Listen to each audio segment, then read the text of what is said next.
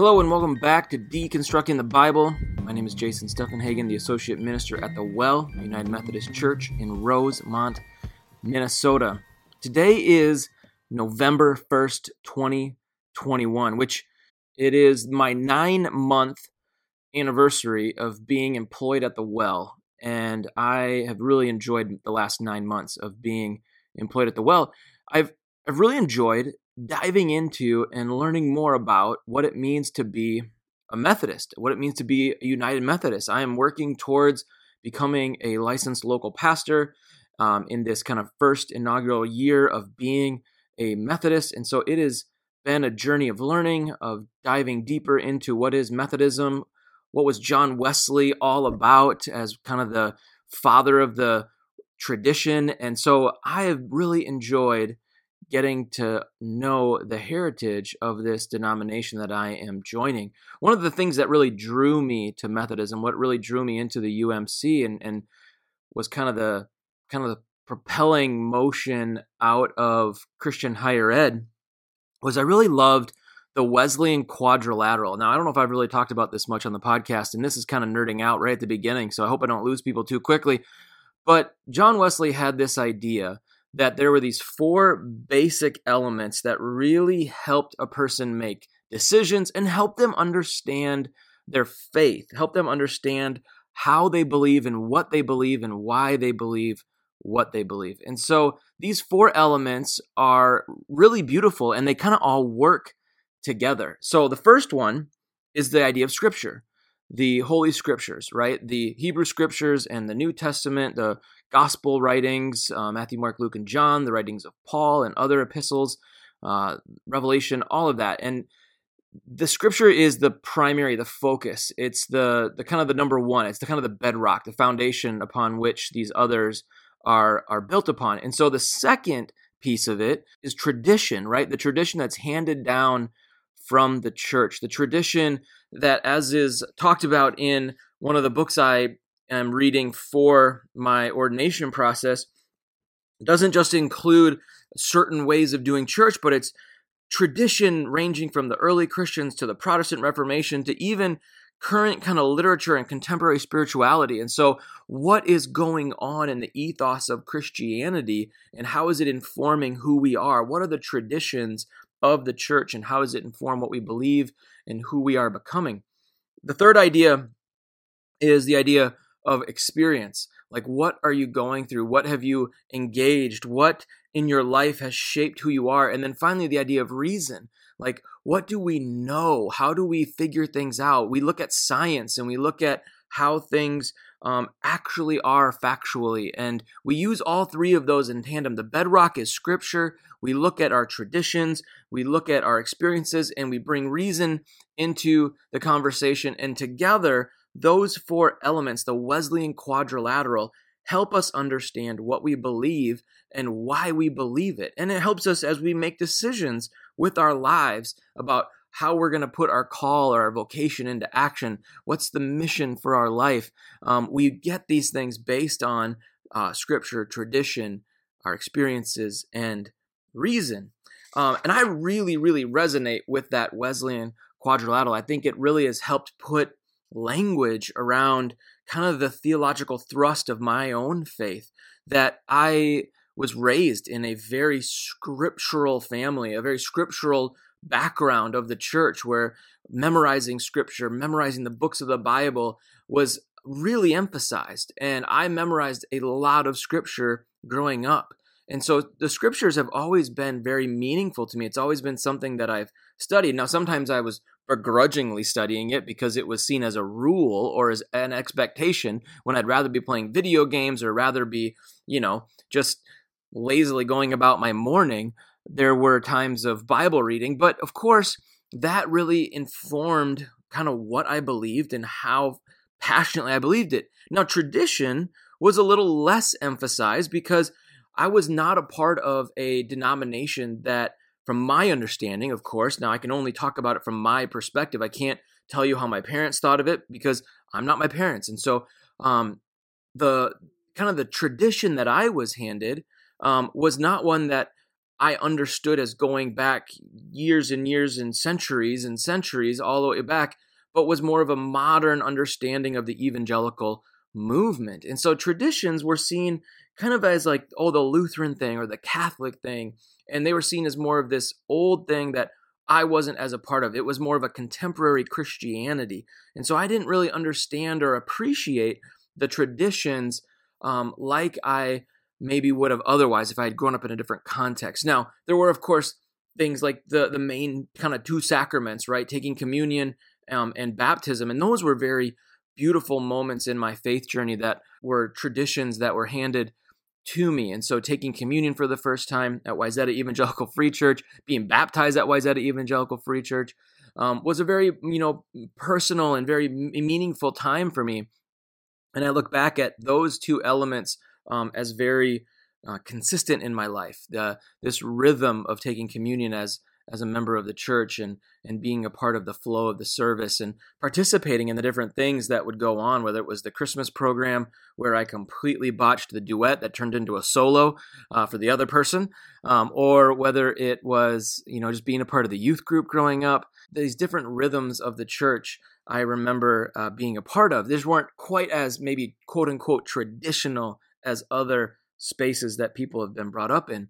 Now, experience was always a little bit different. We didn't always think about our experience as being that meaningful. I mean, of course it is. I mean, it's hard to get away from your personal experience shaping who you are. Of course it does. The things in your life that happen to you, the things in life that you do, the choices that you make, of course they shape what you think and how you believe and the faith that you have. I mean, if you choose to go to church, that's a choice that you make. That's an experience that you're willing to have. If you go to church camp, there's experiences that you're going to have at those camps. If you do things, if you make choices about the way you treat people, those experiences are going to shape who you are. If you pick on somebody and you become a bully, of course it's going to shape how you view the world. If you've been bullied, if you've been marginalized or hurt, of course that's going to shape how you view things. I mean, one of the simplest ways of kind of understanding this is if you talk to someone that comes from a marginalized community about the Bible, the way they read it, the way they understand, the way that they are interpreting the Bible can be vastly different from someone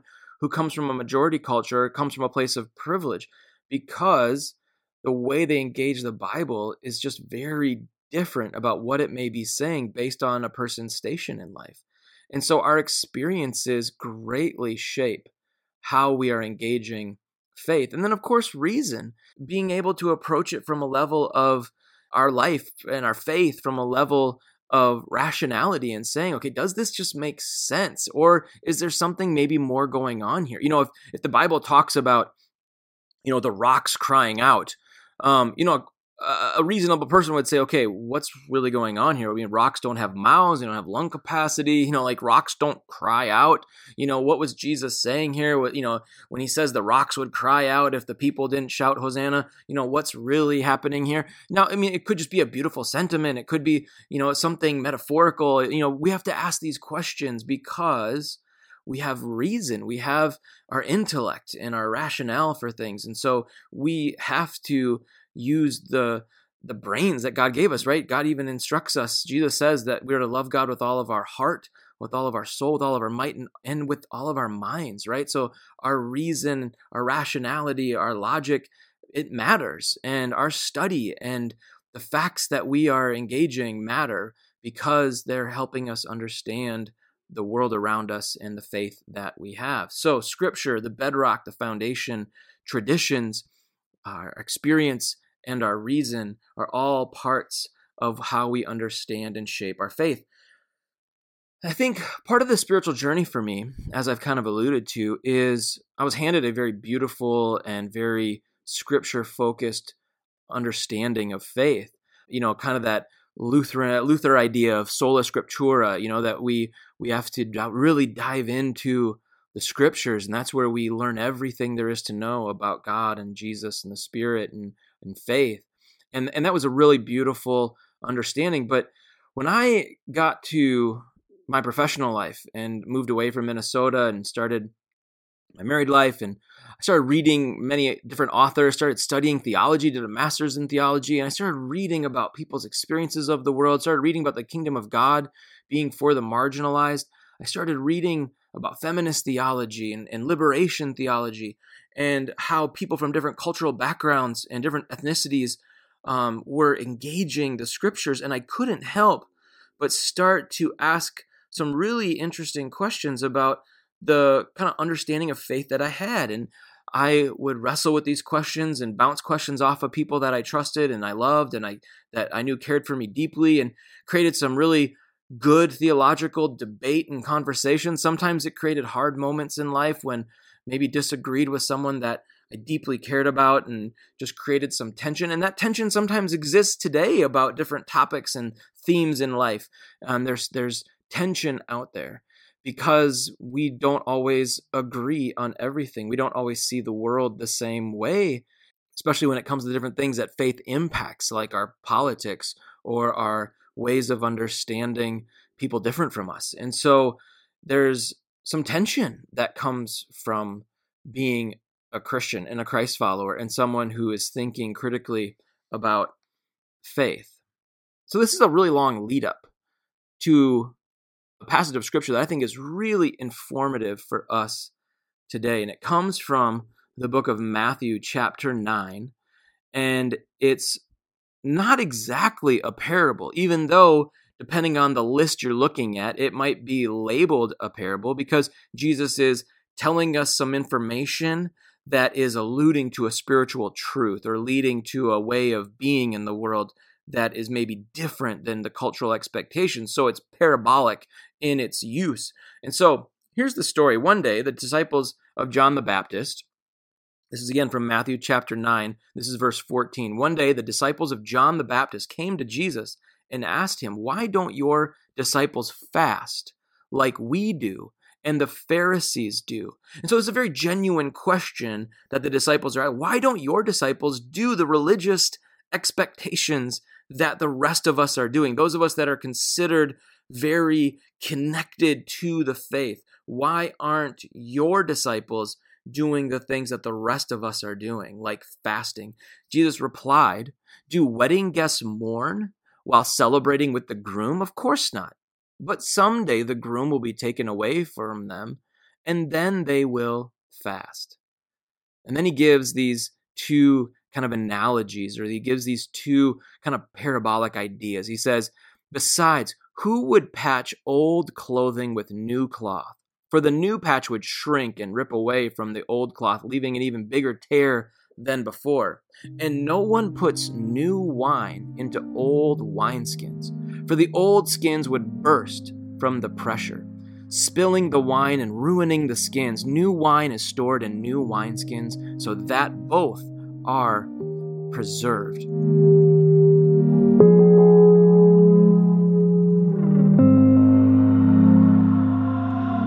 Now, here's why I think this parable, this story is so important for us today, and why I kind of led up with all the United Methodist talk, the John Wesley stuff, the Wesleyan quadrilateral, and my own history of growing up in the church and being really central on the Bible and having this beautiful faith handed to me, but one that I've wrestled with and had some tension around. It's because sometimes I think people think Jesus came to start a new religion, that Jesus came to start a new religion. And sometimes they'll point to this passage in Matthew chapter 9 as saying, "See, Jesus came to start a new religion." He wanted to throw out the old religion, the old wineskins of the Pharisees, and to say, away with those old wineskins, because new wine, this new religion, should be stored in new wineskins, this new religion, this new space for us to operate in. I think sometimes people want us to start a new religion, or I think that that's what Jesus came to do, is start a whole new religion. I think there's a few problems with that. Number one, Jesus isn't saying that the kind of expectations of being a disciple, like the ones of John the Baptist or the work of the Pharisees, was wrong. He never says that they're wrong. He doesn't tell them that his disciples will never practice fasting, that they will never take away from their life in order to focus on their spirituality, right? Fasting is this idea of abstaining from something so that you can focus on the good work that God has for you, or the learning that God has for you. So maybe it's putting down social media for a time so that you can really focus on growing in your faith or growing in a certain relationship. Maybe it's setting aside certain types of food because you know that those foods are a distraction to you. Or maybe it's just being in a space where you are just being more accountable to your time and recognizing what you need to be spending time doing. The thing about fasting is that we always talk about what you're taking away, but fasting is also about what you're adding in. So when you fast, it's not just about taking away something, but it's about putting something in its place that's moving you into a more healthy version of yourself or a member of God's kingdom in a more dynamic way.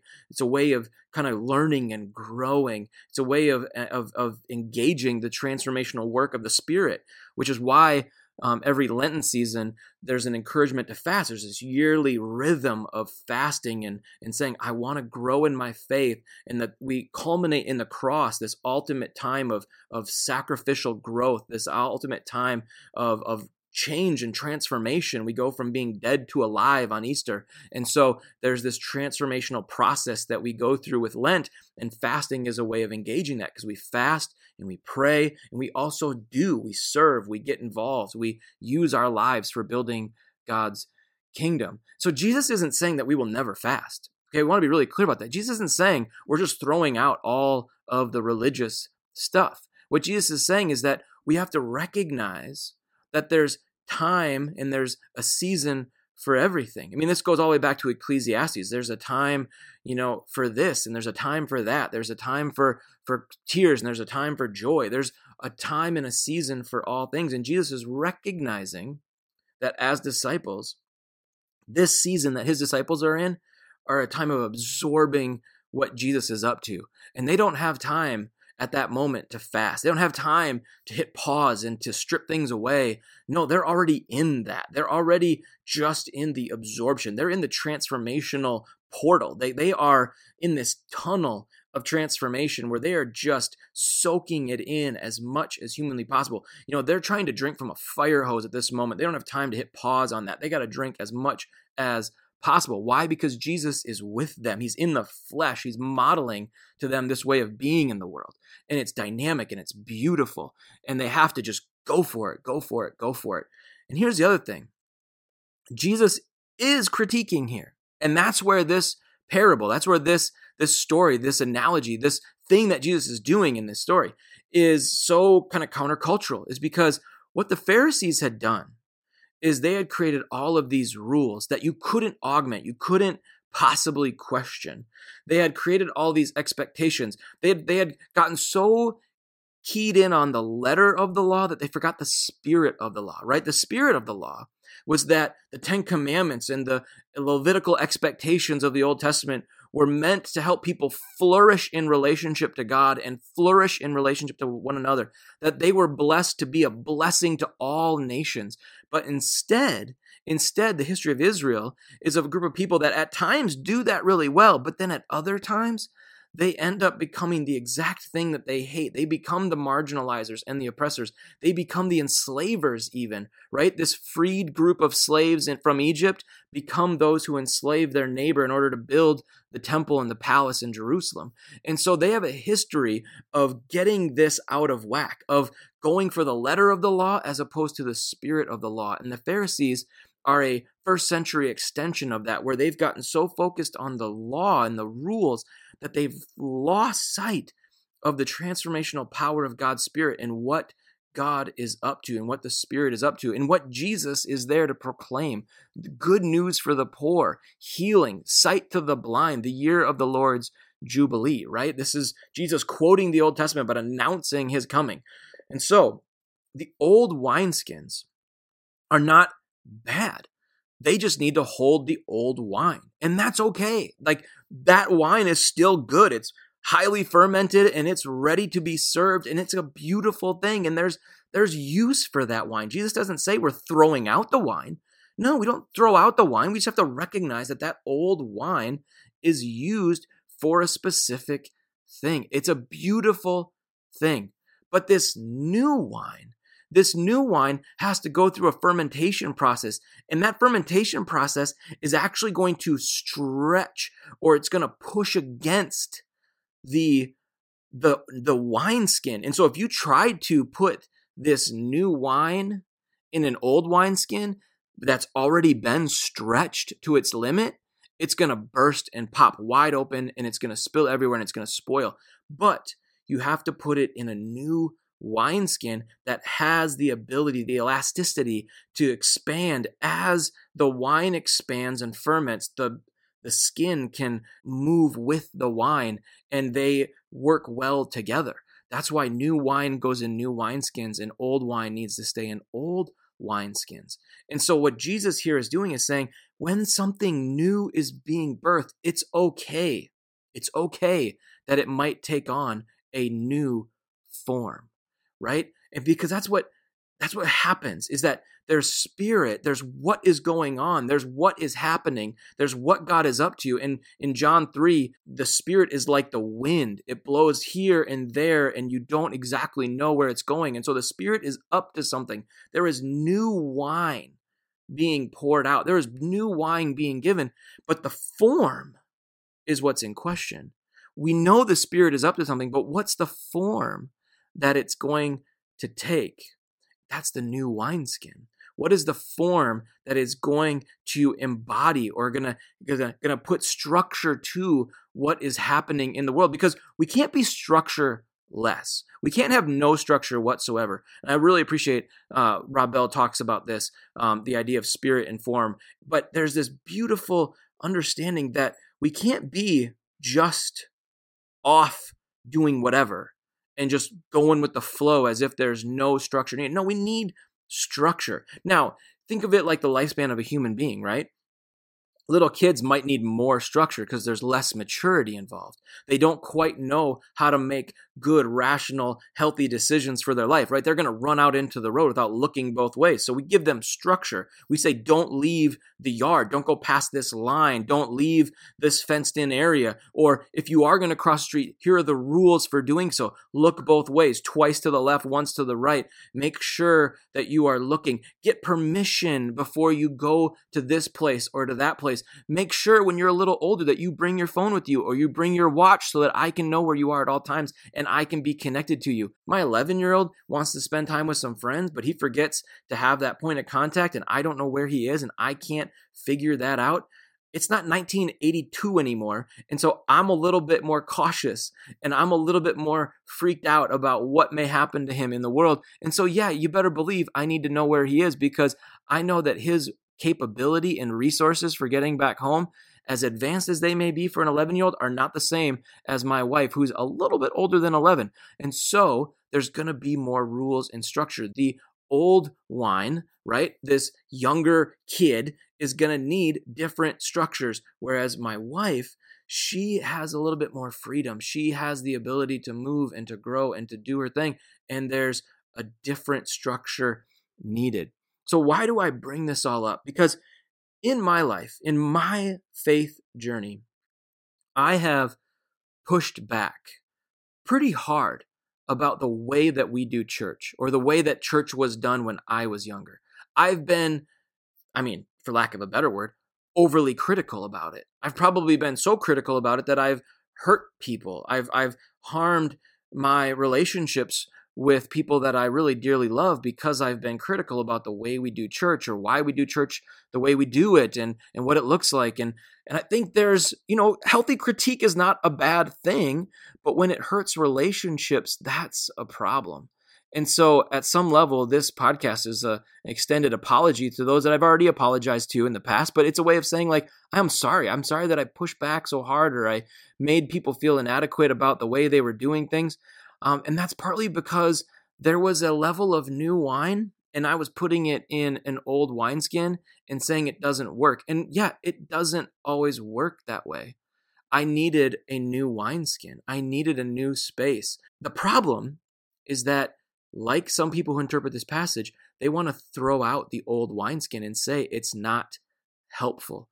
Here's the thing. Jesus doesn't throw out the old wineskin. He doesn't throw out the old wine. He just recognizes that it has a space and a place in the development of the human person, in the development of a believer, in the development of someone of faith. There are beautiful, beautiful practices for different forms of Christianity that go back hundreds and hundreds and even thousands of years that are still meaningful and beautiful today. Now, that doesn't mean that you have to do them or that they are the only way of doing things, because remember what Wesley talks about, and this is where I really appreciate what Wesley is saying here, is that the foundation is Scripture, not tradition. Traditions are important. The way we do church is important. The historical understanding of how we do church is really important. And if it's meaningful to be in touch with that, if it's meaningful to have that liturgy and to have that flow, then by all means, participate in it. I mean, one of my favorite experiences of being at the Well is getting back into a traditional service where we do a call to worship, where we have certain hymns that are sung, certain things that are read, the reading of the Scripture before we give the message, the doxology after we take our offering, the beautiful blessing at the end of the service. All of these elements have meaning and purpose and flow, and there's order, and it's beautiful to participate in that. But that doesn't mean that if there's a house church out there, there's a group of people that listen to a spiritual or a church podcast and then talk about it, and they call that church, and they meet in their homes and they share food together and they care for one another. That's church too. And that's a beautiful, beautiful expression of the church. There's something dynamic about that form of church. It might feel like new wine that's a little bit different, but that new wine and that flow of connecting with God is so beautiful and dynamic, and they're putting it in a new wineskin, and that is okay. Because here's the thing that I am trying my best as someone who is still in process and still learning. How do we embrace new wine and the new wineskin that holds it while not shaming and throwing away the old wine and the old wineskin? What if the world needs both? What if we need both? Is that okay? Can we do that? Can we have both? I really love this quote by Ian Paul, who wrote this article online that I found. He said, the parable that we read here is not about creating new structures or institutions, which surely themselves over time will become rigid as the old wineskins have already done. So I love what he's saying there. He's like, whatever new you're creating right now will one day get old. And then there's going to be people that are going to critique it, and they're going to show that it's old wine and old wineskins, and it's going to need some adjustment. That's totally normal. It's normalizing the process of development and growth over time. But what this is about, what this parable is about people who are willing to receive the teaching about what God is doing now. We don't necessarily need to scrap the patterns created in response to earlier teaching, though we might need to reform them. Much more important is whether, as people listening to this teaching, we enact the traditions we have received with flexibility, compassion, and grace. And it was this, the lack of flexibility, the lack of compassion, the lack of grace that the Pharisees had. They had a lack of those things. And then he finishes with this. So, what is the new wine God is pouring into your life at this moment? And are you being flexible like new wineskins? What's the structure you're putting around this new moment, this new teaching, this new movement of the Spirit? What new wineskins are you putting around it? Are they flexible in order to receive what God is doing without scorning the old thing that God did in your life yesterday? And that is the significant part. How can you receive what God is doing with flexibility like new wineskins without scorning the old thing that God did in your life yesterday? I think so much of our issue with the church is not about the church, but about our own experience in it. There's part of us that says, oh man, I was caught up in this, and now I don't know if I identify with that as much anymore. And we forget that there was so much beauty. I was telling a friend of mine just the other day that if my parents didn't raise me in the church and enveloped in the Bible, memorizing Scripture the way I did, I probably wouldn't be the pastor that I am today. I don't know who I would be today without the space that was created for me as a young person, learning and growing in the way I did. Now, were there things that I look back on and say, that probably could have been done differently, and man, that thing that influenced me is probably not the best idea, and maybe I'll do it differently? Well, of course, we all have those things in life. We all have those moments. We all have those growth points. I mean, how many of us say things that 5 years later we wish we hadn't said, or we would be like, man, I can't believe I said it that way in the past. Like, I know better now. Yes, we're all learning and growing, and we have empathy for ourselves. And if we don't, we need to. We need to have empathy for ourselves that we are growing people, and institutions like the church need to grow too. And that's okay. We can appreciate them for what they were. We can be constructively critical in areas that we need to be, but then we can compliment one another and recognize that God is still up to something, whether it's in an old wineskin or in a new wineskin. There is something dynamic that God's Spirit is up to, and we need to create space for it. So, as you navigate your life, your faith, your journey, the community that you're a part of, the question isn't, have you figured out the perfect form, the perfect wineskin? No, it's not about creating the perfect wineskin. It's, are you creative, flexible, compassionate, full of grace as you move through this life, asking the question, where are the fruit of the Spirit showing up in this moment? Where is there more love? Where is there more peace? Where is there more patience? Where is there more kindness? How is this space that I'm in and that I'm a part of, this institution that I represent, how is it exemplifying the grace and the humility and the self-control and the patience and the presence of God? And if it isn't, how does that need to change? What do we do now? So how are you participating in the movement of God? Thy kingdom come on earth as it is in heaven. Whether it's in an older wineskin that has so much to teach us, or whether you're moving into a new wineskin because there's something that God is teaching you and helping you come to realize, how are you exemplifying the fruit of the Spirit in the midst of transformation and growth as we help others recognize that God is not a God who is inviting us into something old and that is unchanging, but that God is inviting us into the transformational life of the Spirit that moves towards grace and moves towards hope and love. Can we do that? Can that be what the church is? Can that be who we are as a people? Thanks for joining me in Deconstructing the Bible. As we've done all season, there will be a link in the show notes to a Zoom meeting on Thursday at 1 p.m. Central Time. So feel free to check out that Zoom meeting, and we'll take this conversation a little deeper and in any direction you want to go. So come check us out on Zoom, again in the show notes at 1 p.m. on Thursday. Thanks again for joining me on Deconstructing the Bible.